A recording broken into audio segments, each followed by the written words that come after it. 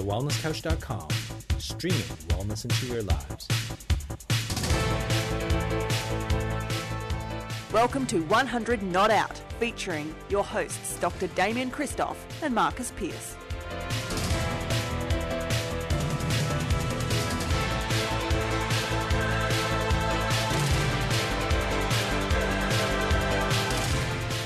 Welcome to another edition of 100 Not Out, a weekly show dedicated to helping you master the art of aging well. My name is Marcus Pearce and I'm here with the fabulous co-founder of The Wellness Couch and The Wellness Guys. He's fresh back from Bali. He's Dr. Damien Christoph. Hi there, Damo. Hello, MP. How are you?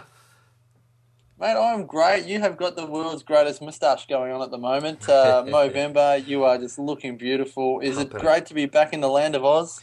Mate, it was great. I flew in today. I left last night. It was 32 degrees when I left at just on midnight, and got in this morning into Melbourne at about 9, and it was 9 degrees. It was a beautiful rude awakening, and they played cricket in the drizzle. So I had a ripper day, loved it, and my moustache made it even better, I've got to tell you.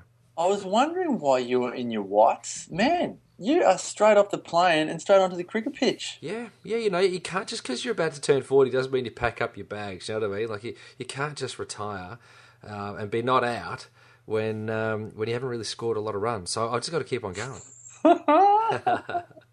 Hey, I was thinking, whilst you were jet-setting your way to Bali and spending some time with LT, I was thinking of some of the moments that have come up recently in practice, and I keep on thinking about a lady that came in, and I think I've got a feeling I mentioned it on one of the podcasts recently, but had a lady that came in recently and said, "What diet should I go on?"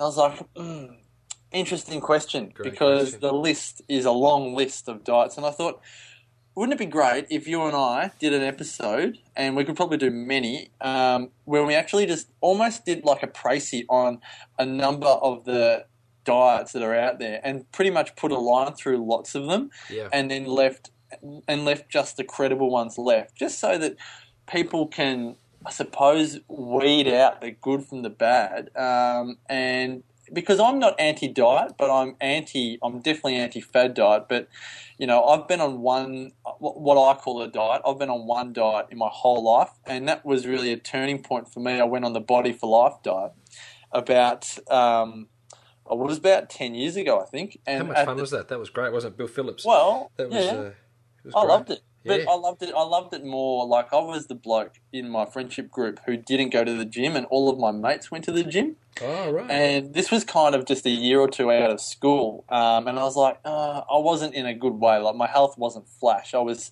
chubby, pasty, pimply, and I was Wow. Oh, man, I could show you some ripping photos. Wow. But the Body for Life, we all did it as a mini, not a competition. Oh, maybe we did do it as a competition. But I ended up winning the comp out of all my mates who were buff, footy jocks, great blokes, but they were footy jocks, right? They were just, they had it going. They knew what was going on. They knew what to do in the gym. I had no idea. But anyway, we all did the Body for Life, and I think I won it because I was the last man standing. Everyone else didn't actually finish the 12 weeks, but I learned so much about food and exercise. And whether you agree or disagree with the Body for Life, for me, it wasn't really the point. It was the fact that every diet can teach you about nutrition. If you've got no idea, you can learn a lot. Even if it's not the wisest information, it can still be a step forward. But that's the only diet I've ever been on. But I know people that go on a diet every year. You know? Absolutely, people just are continuous, perpetual dieters, and I think that's a big problem for a lot of people is that they seek short-term pain for long-term gain, and so they do these little diets thinking that's going to fix their problem, but it's actually making a conscious decision for the long term that's actually going to provide short and long-term gains. You know what I mean? Yeah, totally. So I was thinking about this when I was researching it. What do you consider, Damo, as a diet? What would you define a diet as? I think, I suppose you can do non-sensible diets and then you can do sensible diets. And look, there's a whole lot of philosophies that surround a lot of diets, and we're going to go through some diets tonight, which are absolutely purely 100% philosophical based.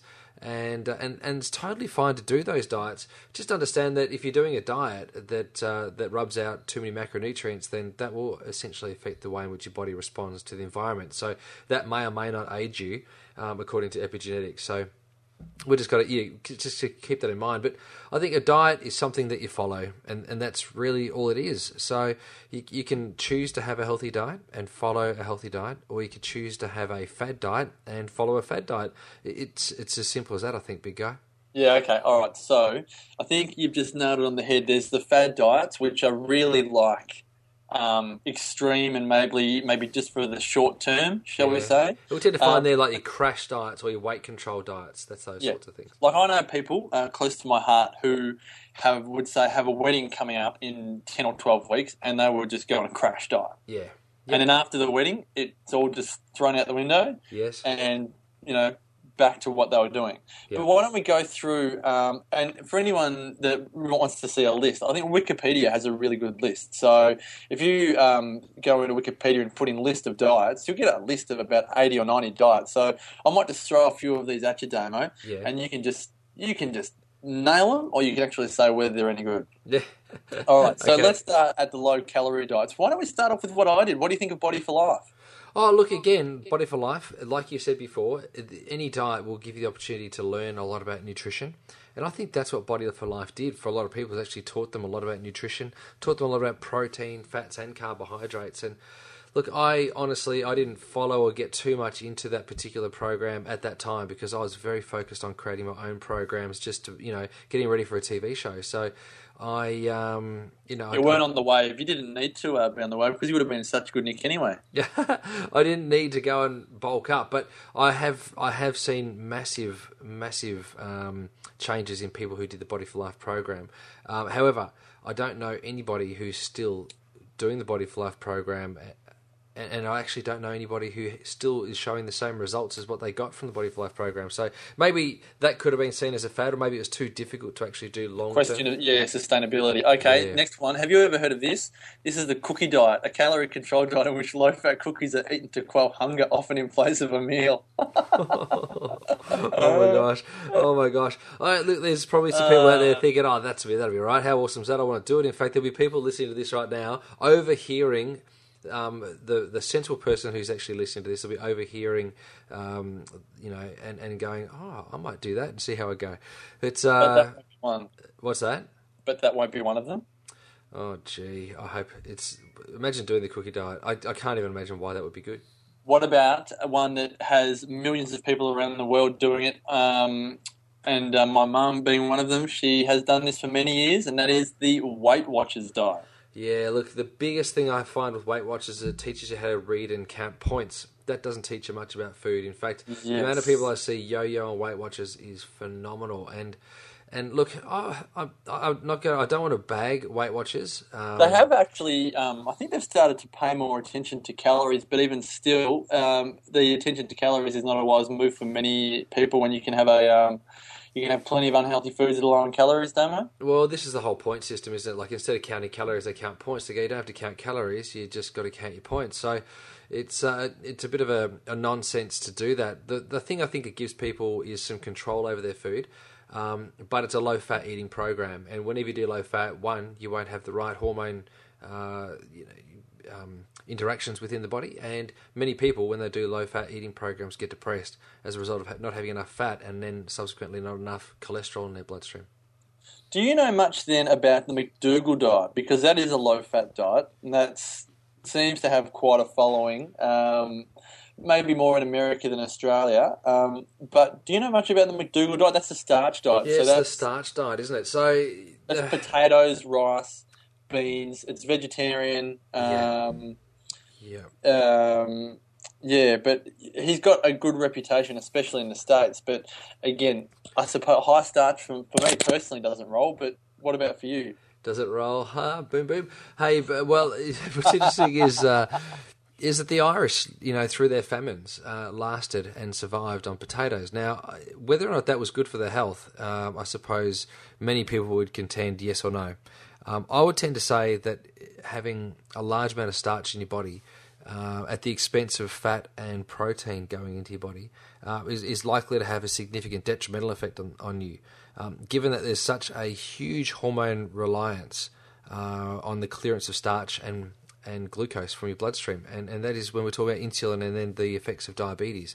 So too much starch, too much carbohydrate runs the risk and has the potential to affect your blood sugar levels and then push you towards diabetes. This is the number one biggest challenge facing the East Indian population the East Asian population of India. So we see that vegetarian Indians have the number one highest rate of type 2 diabetes in the world. Is that right? Yep, in the world, and it's only because of their high starch, high carbohydrate vegetarian eating program. Well, when you say potatoes, rice, and beans, that's a large portion of an Indian meal. Well, you could actually have beans or lentils in a dal plus a potato curry with rice, and there you are. You're done. You know what I mean? So, and many people will do that on a daily basis, and they find themselves in a world of pain, a world of trouble, largely because that's very, very inexpensive food to get. Just whack a few herbs in there, a bit of coconut milk, and off you go. But it's quite nutritionally insufficient. All right, let's get on to the low-carb diets, because that's where a lot of diets are these days. Let's go with probably the most popular of all time, and I'm not talking paleo. We'll get to that in a moment. Let's talk about the Atkins diet. Yeah, yes. Popularised by Robert Atkins. Your thoughts on the Atkins diet? Oh, look, you know what? I loved it when it came out because it really challenged convention. Because for 30 years, people have been following the Weight Watchers program thinking that low fat was the way to go. What this particular program showed us was that you don't have to do low fat. In fact, you can do incredibly high fat and animal fat and still lose weight. Now, the flip side to that was that what we also learnt from the Atkins eating program was that not everybody is created equal. Now, you know, what this means is that some people can do really well with saturated fat and high protein, and other people can't do very well at all. And, you know, this led me to discover a whole lot more about eating programs and then refine what I was doing with eating programs. But essentially the Atkins diet isn't a long-term health program. It's certainly a fast weight loss program. It's very, very effective, takes you into ketosis, and ketosis is a very rapid way to burn fat. However, as I've witnessed with many people, the rebound effect of a low-carb eating program is quite significant.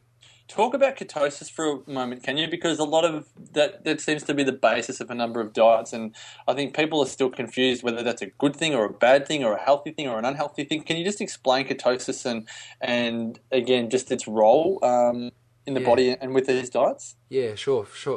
Ketosis is a process by which the body is starved of various macronutrients, in this case carbohydrates, and as a result, it liberates ketones into the bloodstream to be actually burned off as a fuel. And so ketones then can be measured in the urine as a accessory fuel source running through the system. It's very, very efficient to burn ketones, very efficient way of burning fats and liberating fats, and you know, can be hugely beneficial. However, high levels of ketosis can be very, very challenging on the kidneys.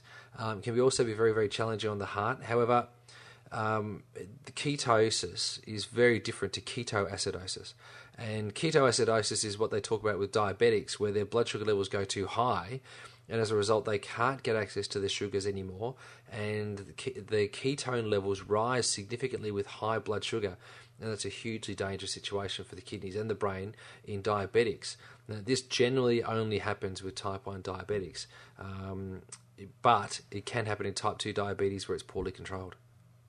Okay, Dukan diet, South Beach diet. You could probably roll them. I don't know how similar they are, but they're both low carb diets. Yep, look, a bit the same as the Atkins, but just a bit more sensible around the fat. You know, so you could probably always bundle. Look, there's a lot of eating programs that go along with the South Beach and the Dukan diet sort of protocol or program, where you have more protein and more vegetable-based carbohydrates as the bulk of your meal, and use sensible types of fat. So, and I'm saying sensible types of fats because even though the British Medical Journal just recently published that fat's not related to cholesterol issues, that we still have seen that for years and years and years of reduction of cholesterol, that heart disease has actually gone down in some instances.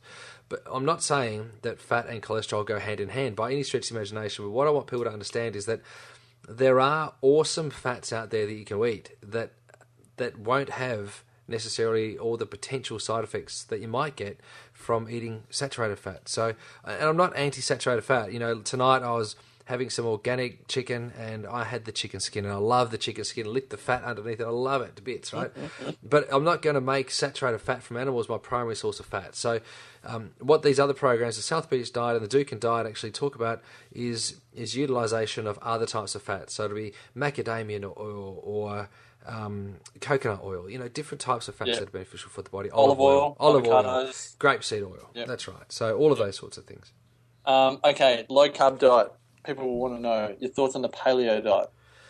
Look, again, paleo is another approach to a primal way of living. I think paleo gets probably the closest to the Atkins diet out of all of the other types of eating programs out there. And I don't have any big concerns with paleo, except for when people say if it contains coconut, it must be paleo, or if they go on to, thinking that pig meat and pig fat is actually healthy for them.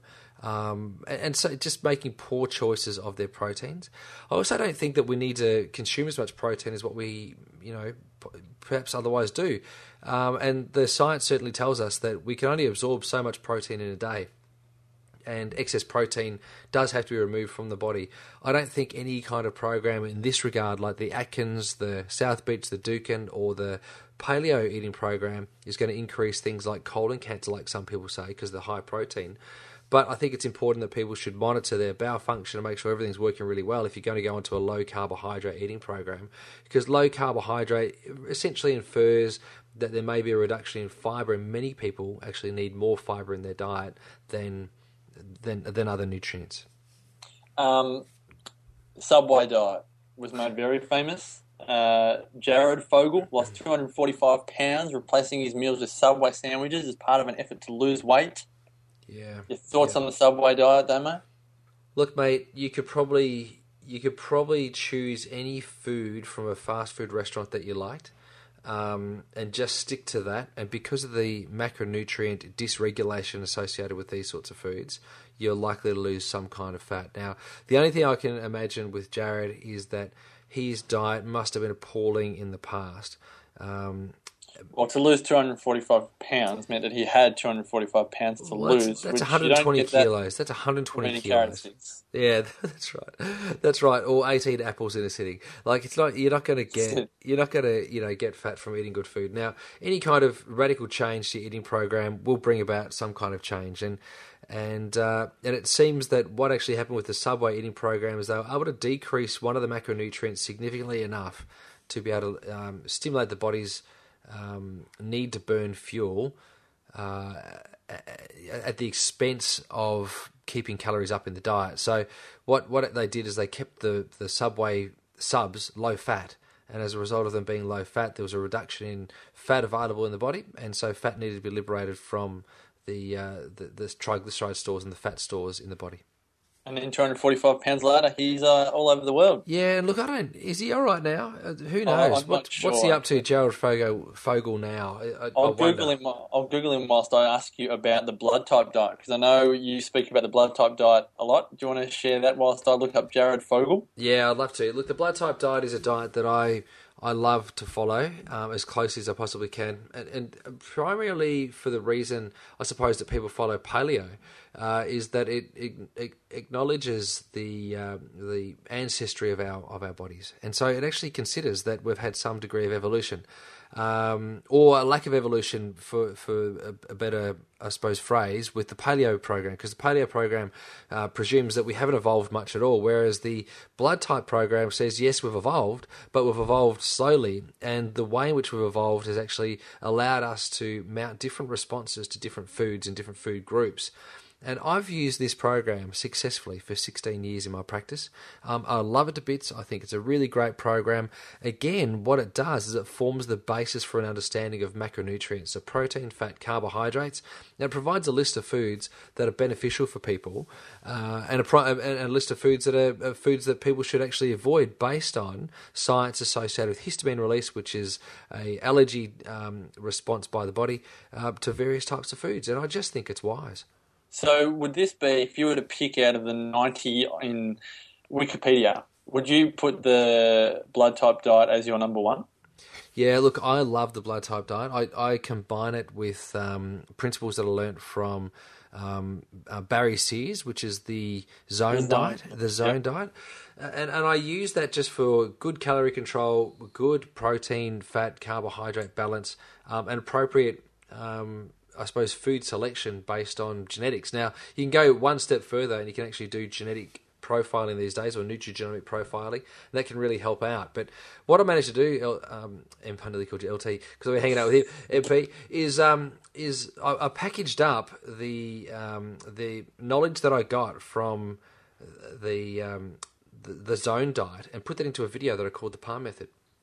Yeah, and so I love the Palm Method. Just really simple principles about how much protein, fat, and carbohydrate you're supposed to eat, but not in block portions that Barry Sears talks about, which I actually think is really, really good. I just made it a little bit simpler and made it into the Palm Method. So people, if they're interested in this, if they wanted to do paleo or blood type or any other program, as long as they're eating according to the macronutrient ratios that the Palm Method actually lays out, then they're going to get some really great health changes. Do you want to just explain that whilst we've got a couple of minutes? Just explain the Palm Method and, I suppose, visualise your hand. Yeah, well, if you have a look at your hand and you open up your hand and spread your fingers, you'll see that there's 5 digits and a palm, and the palm actually starts at the wrist and then goes around the whole of the palm size of your hand to the first knuckle of your hand, and we break up your protein and carbohydrate and fat portions according to your hand. Because that was what you were given when you were designed. So when you were, being manufactured in your mum's tummy, you actually grew limbs appropriate to the way in which your body's supposed to behave and respond to the environment. So when I was doing human dissection as part of my chiropractic degree, we had to cut open people and we'd find organs. And one of the organs that I found the most fascinating was the stomach, because the stomach actually looks like 2 fists put together in like a tube. And what I realised with that was that the amount of food that would fit into the stomach would be equivalent to 2 fists worth of food going into the body. And so I thought, well, what a great representation of how much food we should be eating. So then I tried to work out, if we're trying to get protein, fat, carbohydrates balanced, so we balance our blood sugar levels, which is by far one of the most important things we could do for our health, is balance our blood sugar levels. This is for dementia. This is for Alzheimer's, for weight, for cholesterol, for cancer. If you balance your blood sugar levels and keep your insulin levels down at a really respectable level, you decrease your risks of all of those diseases. So I think that balancing your sugar levels is a good idea. So I used the palm of my hands, or of your hands, to actually to describe how much food you're supposed to eat based on that science. That's awesome. If you haven't heard that in full, you need to either go and see Damien speak live, or you've got that on DVD, don't you? Yeah, you can actually go to my website. You can go to the DamienChristoff.com website. And soon we'll actually have it on the WellnessCouch.com website. Nice. And you better buy it from the Wellness Couch. At this point in time, you can buy it from the Damien Christoff website. It's only, it's not much, maybe $10 or something, I think it is. And we'll ship it out to you, and you've got it. Damo, we've only gone through about 8 to 10 diets, and I'm sure we could do a hell of a lot more, but we're out of time this time, so many thanks, as always, great man, for just giving us your 2 bobs worth on all of those diets. Thanks, MP. I just want to say, I suppose, in keeping everything sensible, the key thing is to go primal. So the least amount of processing of your food, the better. And so if you eat great food all of the time, then sometimes when you have bad food, it's not a problem.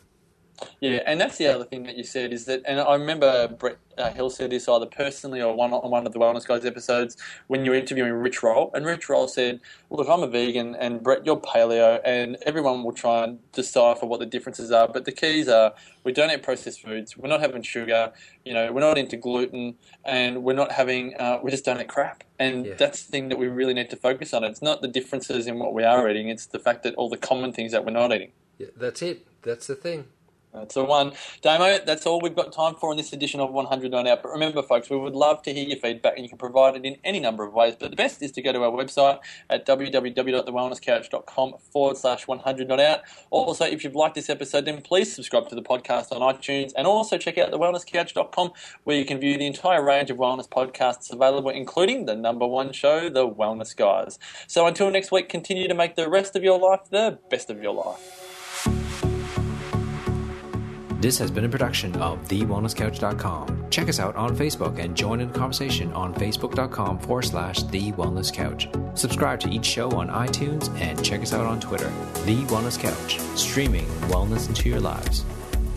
Whilst the Wellness Couch presenter endeavor to provide accurate and helpful information to their listeners, these podcasts cannot take into account individual circumstances and are not intended to be a substitute for health and medical advice from a qualified health professional. You should always seek the advice of a qualified health professional before acting on any of the information provided by any of the Wellness Couch podcasts.